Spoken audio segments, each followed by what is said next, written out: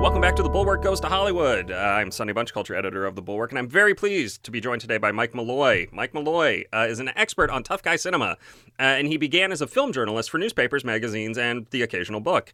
After the decline of print media, R.I.P., he moved into filmmaking with larger projects like his Eurocrime documentary, but with budgets hard to come by, he has lately settled into a groove of producing and appearing in bonus content for Blu-rays. He's on Instagram at Tough and Gritty Mike Malloy. And on YouTube, if you just look up Tough Guy Film Expert Mike Malloy, you'll find his channel. It's full of good stuff. Mike, thank you for being on the show today. Really appreciate it. Yeah. So here's what I wanted to talk to you about. I really wanted to talk about the business of making Blu-ray extras because I am obsessed with Blu-ray extras. As a lover of physical media, as somebody who, gets the Criterion discs and the Scream Factory discs and the Shout Factory discs and, Arrow and Vindicator and all those great Blu-ray labels, they're always filled with like nice little extras on them. And you make some of the best. I'm going to just throw that out there. You make some of the best. You've got this whole persona down. I love it. How did you get into making Blu-ray extras? Like, this is not a natural career progression for a lot of folks. How did you get into this? Well, yeah, it's interesting because not only did I not start off in this, but I resented Blu-ray at the outset of the format. But no, I put about 10 years into being a print journalist for newspapers and magazines. And then circa 2007, one night I went to bed and the whole world convened and they took this vote that this thing called print journalism was kind of just going to cease to be a paying profession. So I woke up the next morning and it basically just evaporated. It had shifted to the blogs and it shifted to all these websites where they don't pay the writers. And so I'd always dabbled in filmmaking. So I tried some medium-sized projects, and one of them, my documentary Eurocrime, the Italian cop and gangster films that ruled the 70s, that one was actually a moderate hit, and it led to me writing the official Django sequel. But outside of that, it didn't lead to anything else. And so now I've kind of settled into this groove. I say groove, but really it's more like a treadmill. I've settled into this groove of doing this bonus content for Blu-rays. And yeah, like I said, I kind of resented the format from its outset because at the beginning, Blu-ray thought it was a mainstream format. It has now found its place in life as a collector's format. All these boutique labels putting out all this stuff and just putting the really deluxe treatment. But at the beginning, it thought it was a mainstream format. And streaming has caught a lot of flack for the decline of physical media, and well-deserved. Streaming may turn out to be the death knell of physical media. But I don't think people really consider how Blu-ray factored into it. Because Blu-ray, think about the physical retail shopping experience. Say, for argument's sake, say that a retailer had 10 spaces, 10 slots for 10 discs on its shelf. Back in the DVD era, it could be, 5 copies of Exploding Robots 3 or whatever BS Hollywood makes now. And it could be 5 kind of diverse, funky catalog titles. And so there could still be a fun browsing experience when going shopping for DVDs. When Blu-ray came along, back in its mainstream incarnation, the retailer would feel pressured to keep 5 DVD copies of Exploding Robots 3 and then 5 Blu-ray copies of Exploding Robots 3. And so it just shopping for physical media became a lot less fun. And I think that really factored into its decline. But now, like I said, all these boutique labels, they, I guess there still does exist some mainstream Blu-ray, but it's really found its reason for being in these boutique things. Blu-ray is more of a collector's format than a mainstream format. And, at first it was these boutique labels doing cult movies and independent movies and foreign movies. But now these little boutique companies, just mom and pop, two-man operations, are actually licensing studio titles. And I've done a couple of those. Like I was on a couple of Bronson movies that were MGM licensed. And there's a certain prestige in saying, yes, I was on a MGM licensed Blu-ray. But I'm not sure how much more of that I'm going to do because you would think that the studios, they're licensing these titles, these catalog titles, to these little tiny boutique companies, so they must not care about them. Well, not true. You still have to have studio approved artwork. You still have to have studio approved extras. And I like being opinionated, so I don't want to, subject myself to studio approval. I would prefer not to water down my opinions. But yeah, I've been on all kinds of cult stuff and foreign stuff and Italian stuff and, just tough guy stuff of yore. Yeah, so why don't you talk a little bit about your area of expertise and how you fell in love with these kind of Italian Euro crime Euro tough guy stuff. I mean, it's this, you don't see a lot of these movies these days, the Bronson actioners, right? Like the even the Eastwood actioners, that sort of stuff. It is a different world. How did you how did you fall into loving this sort of movie, and B, describe how you put together an extra for a movie that mostly got put out in Europe? Like, what's the research process like on a project like this? Well, to answer your second question first. Yeah, I get pigeonholed with the Italian crime stuff a lot because of my documentary, Eurocrime. Fact is, I'd like to consider myself an expert. I know it's in bad taste to call yourself an expert, but I've put in the 10,000 hours, damn it.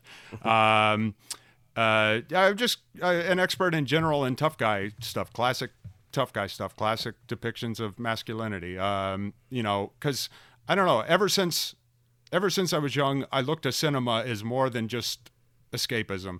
I figure, like, if you just want entertainment, there's sports, there's roller coasters, there's fireworks. I think cinema was meant to be a little something more. Cinema was, supposed to, be entertainment, but it was also supposed to, have some kind of, instructive value or a value teaching you about the human condition.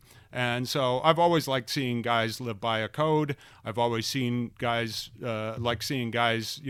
choose to do the right thing in the face of tremendous adversity, stand up for their families, fight urban crime, I've just always enjoyed seeing this stuff because, it's relevant to real life. If I want pure entertainment, I would go see some BS fireworks display.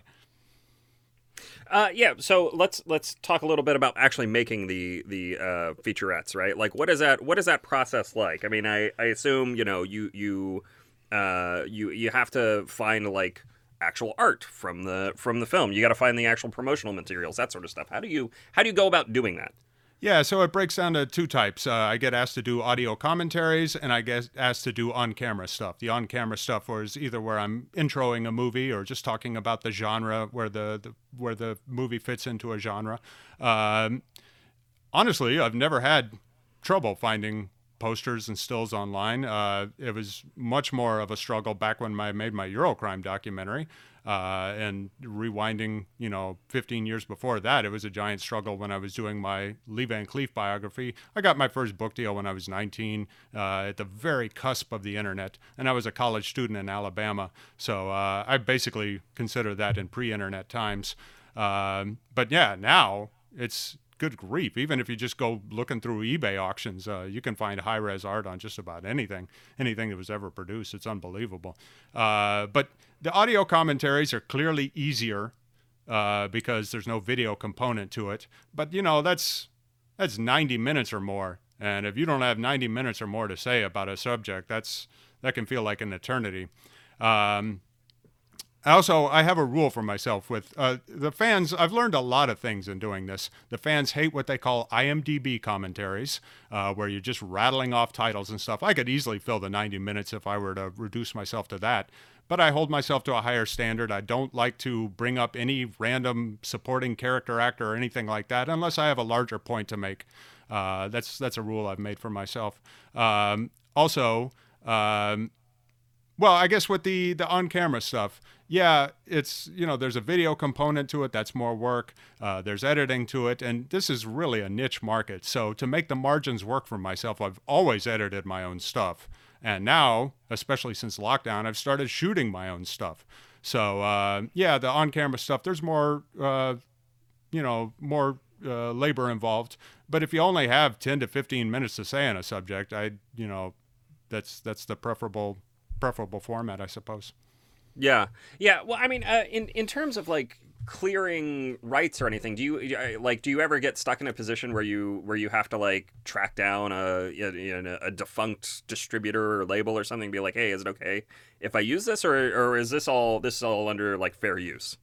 Well, fair use is less of a hard and fast law as it is more of a legal opinion. And so if I'm doing a feature-length documentary like Eurocrime, yes, I paid a lawyer for a fair use opinion. If somebody's doing a low-dough Blu-ray extra, nobody's going to pay for a lawyer's fair use opinion. So what I typically do is, the boutique distributor, the label, they have licensed this movie. It just stands to reason that clips from that movie are fine to be used. Elsewise, everything I use is, posters and publicity stills and stuff like that. And even there, it's just getting ridiculous how much greed, I guess, there is in the world. There's this effort, you've probably seen on Getty Images. These guys who were studio still photographers back in the 70s and stuff now are trying to get their stuff, licensed through Getty. These things are publicity image. Their very reason for existence was to be reproduced. Posters, their whole purpose is to be reproduced. I once had a meeting with a big corporate entity, and they were telling me, they were a cable broadcaster, and they were telling me that their parent company, which was an even bigger media conglomerate, owned some of the movies. And so they, as a cable broadcaster, were actually paying their parent company to license the film trailers to show in between movies on their cable broadcasting channel. And I said, well, why are you doing that? Not only are trailers considered in the public domain, but, they're your parent company. Why? And they said, we're trying to set up a legal precedent to get trailers pulled out of the public domain. I think that's total BS. Yeah, that's crazy. I mean, I don't have this anymore, but once upon a time, I worked at an actual print newspaper, and they had an enormous archive of publicity stills. It was basically, little what do you call them? That you put in the spinning carousel, right? The slides. Oh, they slides. Had like little, color slides. Yeah, they had like slides and just pages and pages of them, just huge, giant notebooks.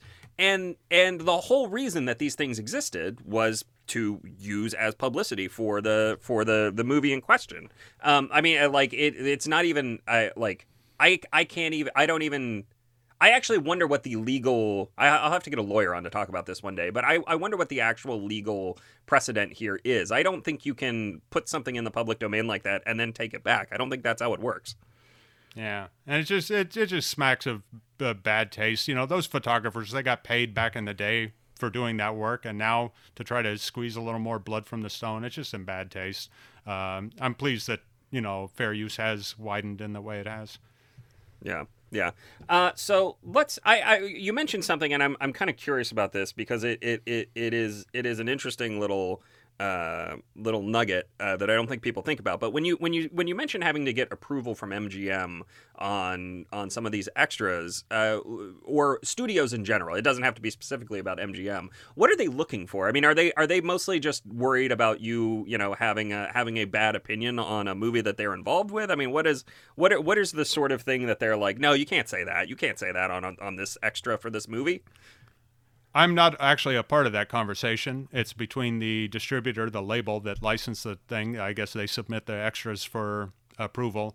But I imagine it's just corporate safeness, which is ridiculous because if you think back to DVD, what was the very first title card that would play when you would pop a DVD in the player? Do you remember? I still get this on the discs now. Some of these extras, may feature opinions that are not reflective of the studio. We do not have any responsibility for anything that is said on this, blah, blah, blah. You would think that would be sufficient. That's funny.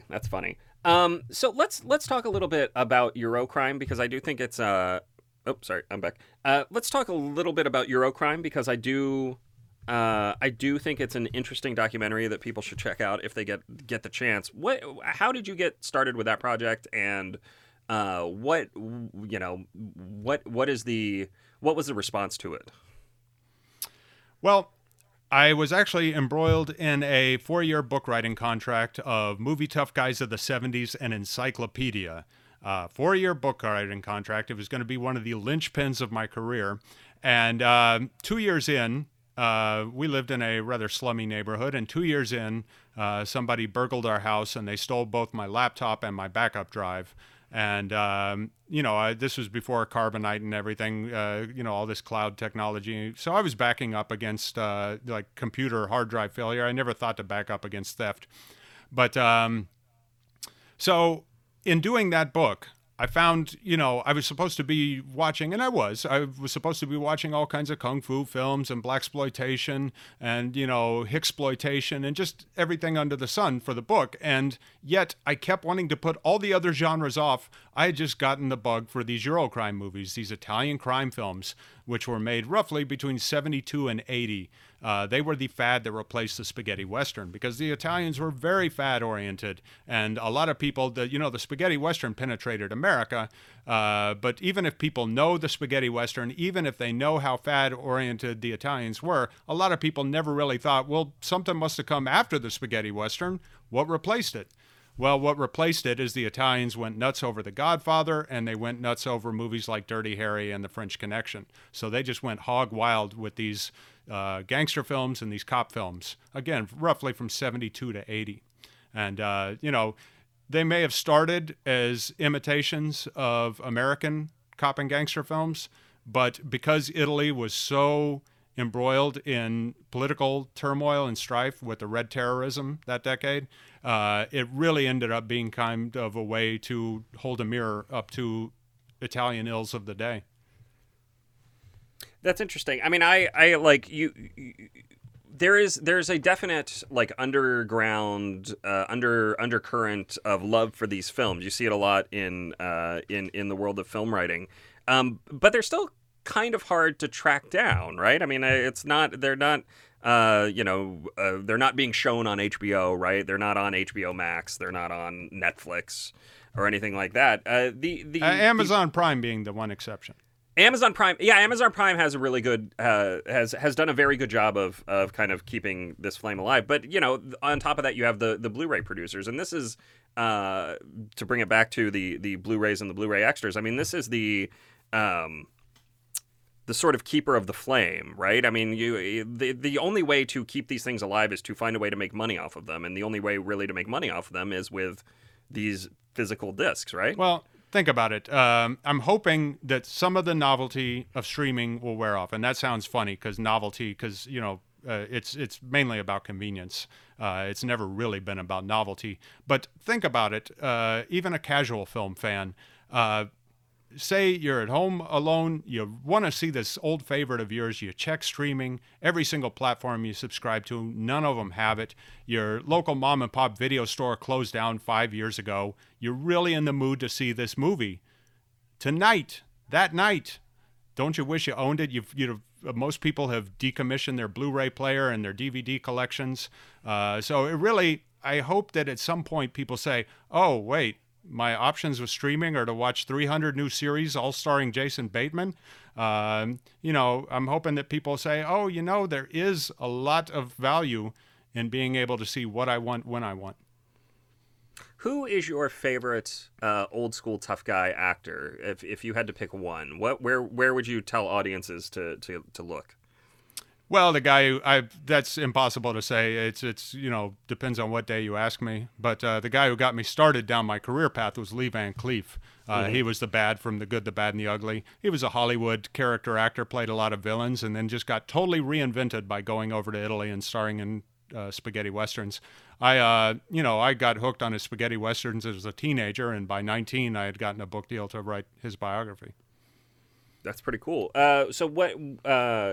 Is the biography still? Is it on Amazon? Can we tell people? Yeah, it's in print. But again, I wrote it at age 19, and outside of Stephen Crane writing Red Badge of Courage at age 19, I'm not sure most 19-year-olds have any business writing a book. Your frontal lobe hasn't even developed by 19. It's true. That's true. But still, it's good. It's good. Yeah, I mean, I don't regret it. It set me down my career path. But I've heard this quote by, I think, an author named Joe Adamson, and he said, the best way to start researching a film book is to first get it published, meaning that once you write something, a million bits of information will hit you after the fact. Mm-hmm. And that especially, being so young and being kind of in pre-internet Alabama, Yeah, that was definitely the case. I learned so much about Van Cleef's career since the publication of that book, but it's also a closed chapter, no pun intended, of my life. I don't want to do a second edition or anything like that.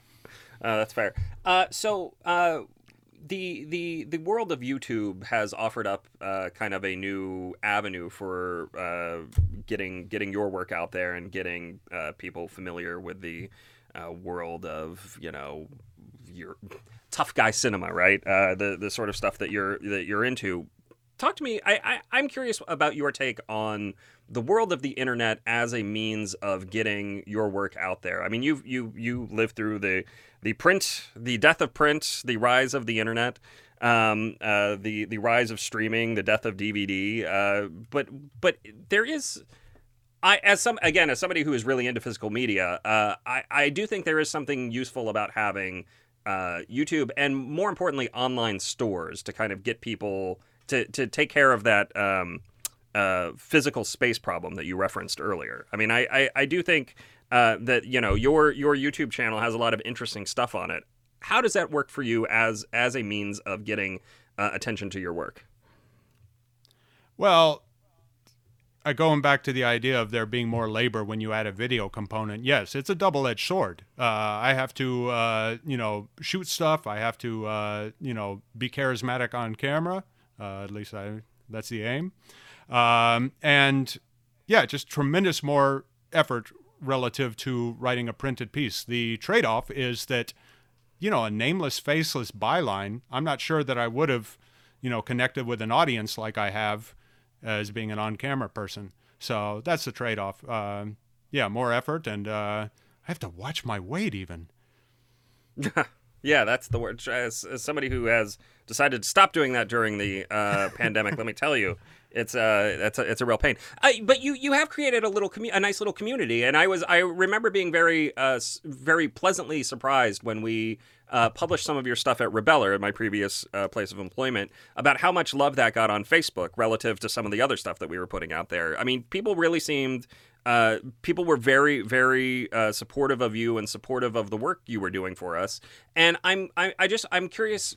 Again, how do you go about building that community? I mean, is it is it just a function of really interacting with people? What did you find a niche community that was like really lacking a face to tell their story? I'm curious, like what your take on all that is. I think that's exactly. I think that I'm filling a gap or filling a niche, but it was never calculated. These are my naturally occurring interests. They estimate that of genre cinema, that 80% of it, well, not even genre cinema, independent cinema, they estimate that 80% is geared towards horror. And that's just so lopsided. And horror has become such a lazy genre, both from the production side and the fandom side. It's like, oh, what is this, horror? Oh, I'm supposed to like it? Okay. So it's like I was a producer and an actor in a Western that was the first time I ever sold a movie, The Scarlet Worm. And I really think, because that was just, just super micro budget, and you're not supposed to make a movie micro budget, kind of like my Lee Van Cleef book. It was a noble failure, but we sold it easily, and we got, worldwide distribution on it, and I think that's because there were very few Westerns being made in 2010.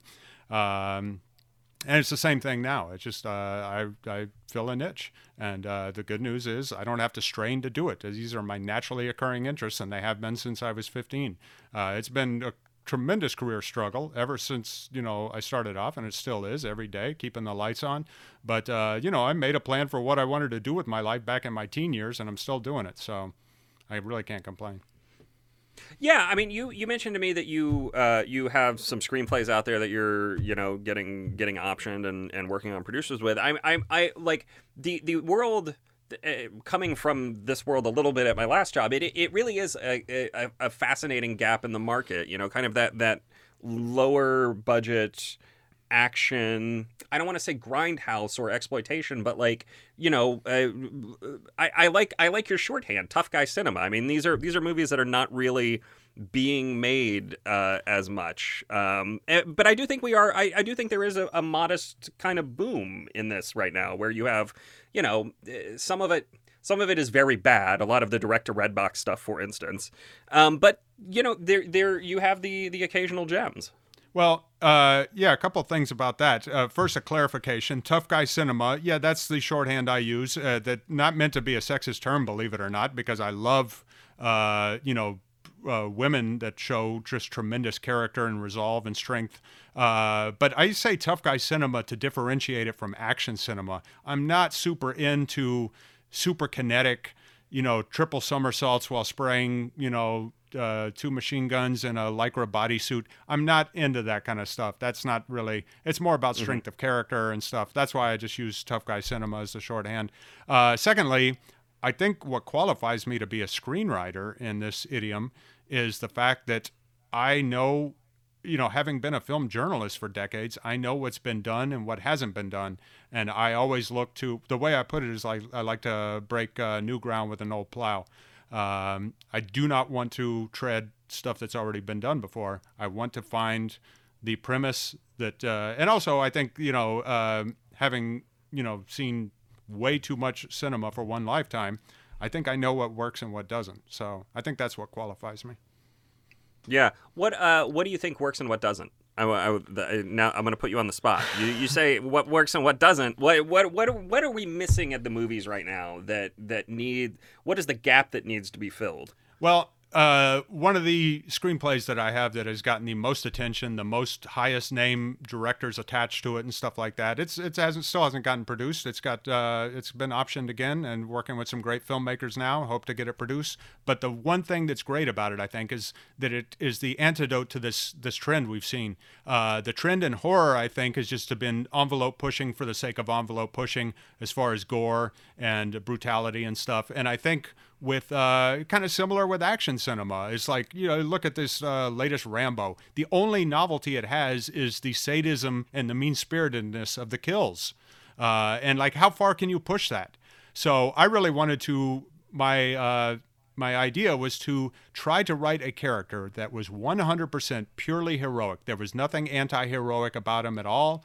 It didn't rely on mean-spiritedness. It didn't rely on sadism. It didn't rely on these brutal kills.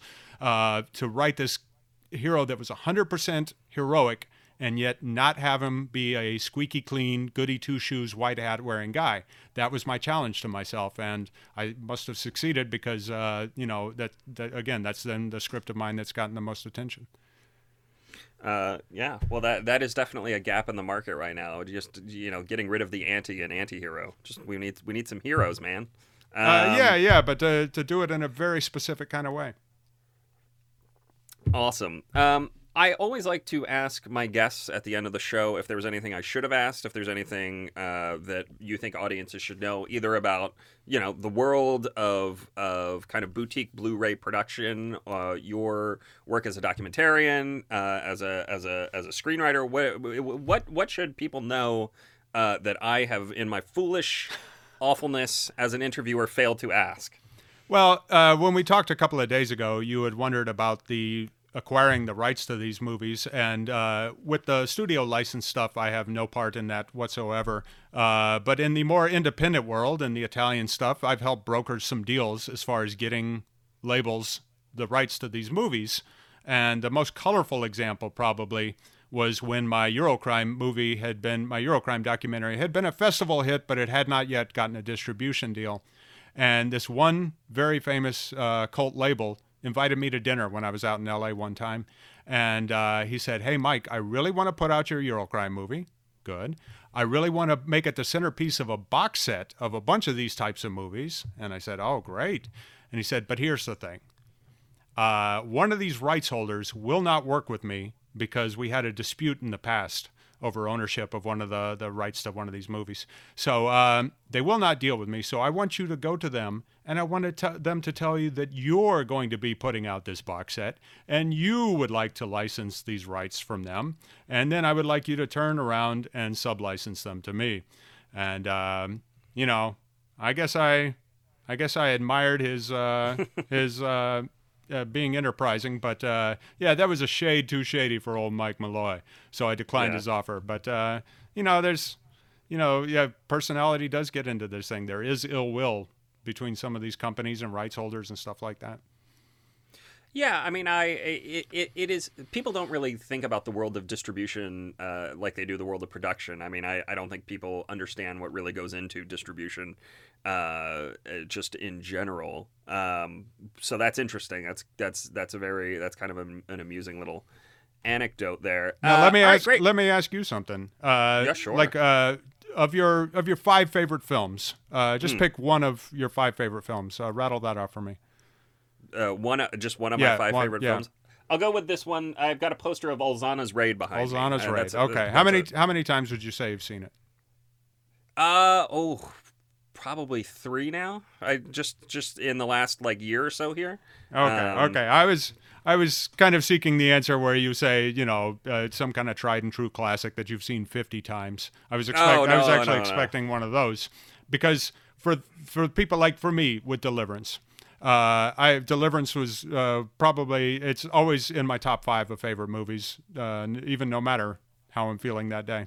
I've seen it 50 plus times. I collect every new Blu-ray, every new physical media edition of it, because at this point, after having seen the movie for 50 times, I'm much more likely, if I'm home alone, I'm much more likely to want to watch the bonus content than to see the feature itself again at this point. I hear every last little in the weeds detail about its production.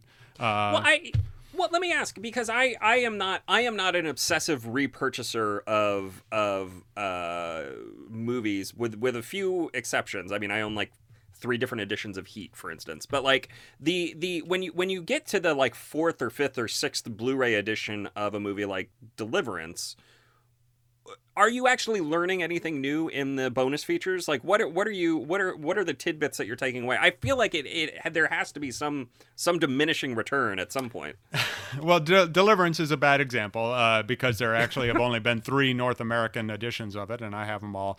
But yeah, I think the premise still holds true, that at this point I would like to, even if it's some guy doing for me, my favorite format as a creator of Blu-ray content, my favorite format is what I call mini doc.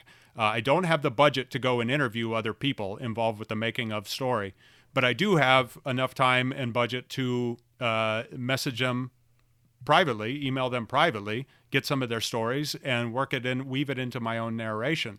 Even as we lose a lot of the original participants of the making of these movies, I still think that there's research to be done, and I'm involved in it. And I, as a consumer, I like, just using Deliverance as an example again, I'm much more likely to watch some well-researched thing about Deliverance now than I am to watch the movie itself, unless there's somebody in my home that has never seen it, in which case I would also want to have that Blu-ray, because I want the best possible presentation for showing the feature to some uninitiated person.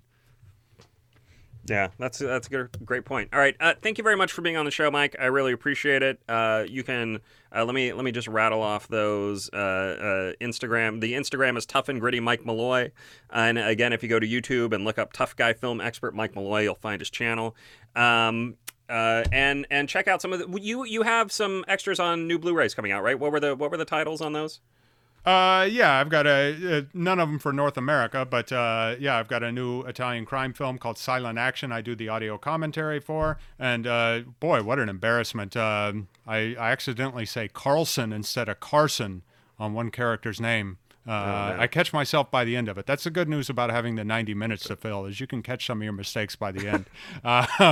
Then a Bronson film called Murphy's Law. I did Murphy's Law is about Bronson being handcuffed to a foul-mouthed teenager, and so I did a 20-minute little mini doc on the whole subgenre of the odd couple handcuffed together subgenre. Yeah. So if you have the region-free Blu-ray player like I do, make sure to check those out and have some fun with Mike Malloy. I am Sonny Bunch, culture editor at The Bulwark. And I have really enjoyed this chat with Mike on The Bulwark Goes to Hollywood. We will be back next week with another episode. See you guys later.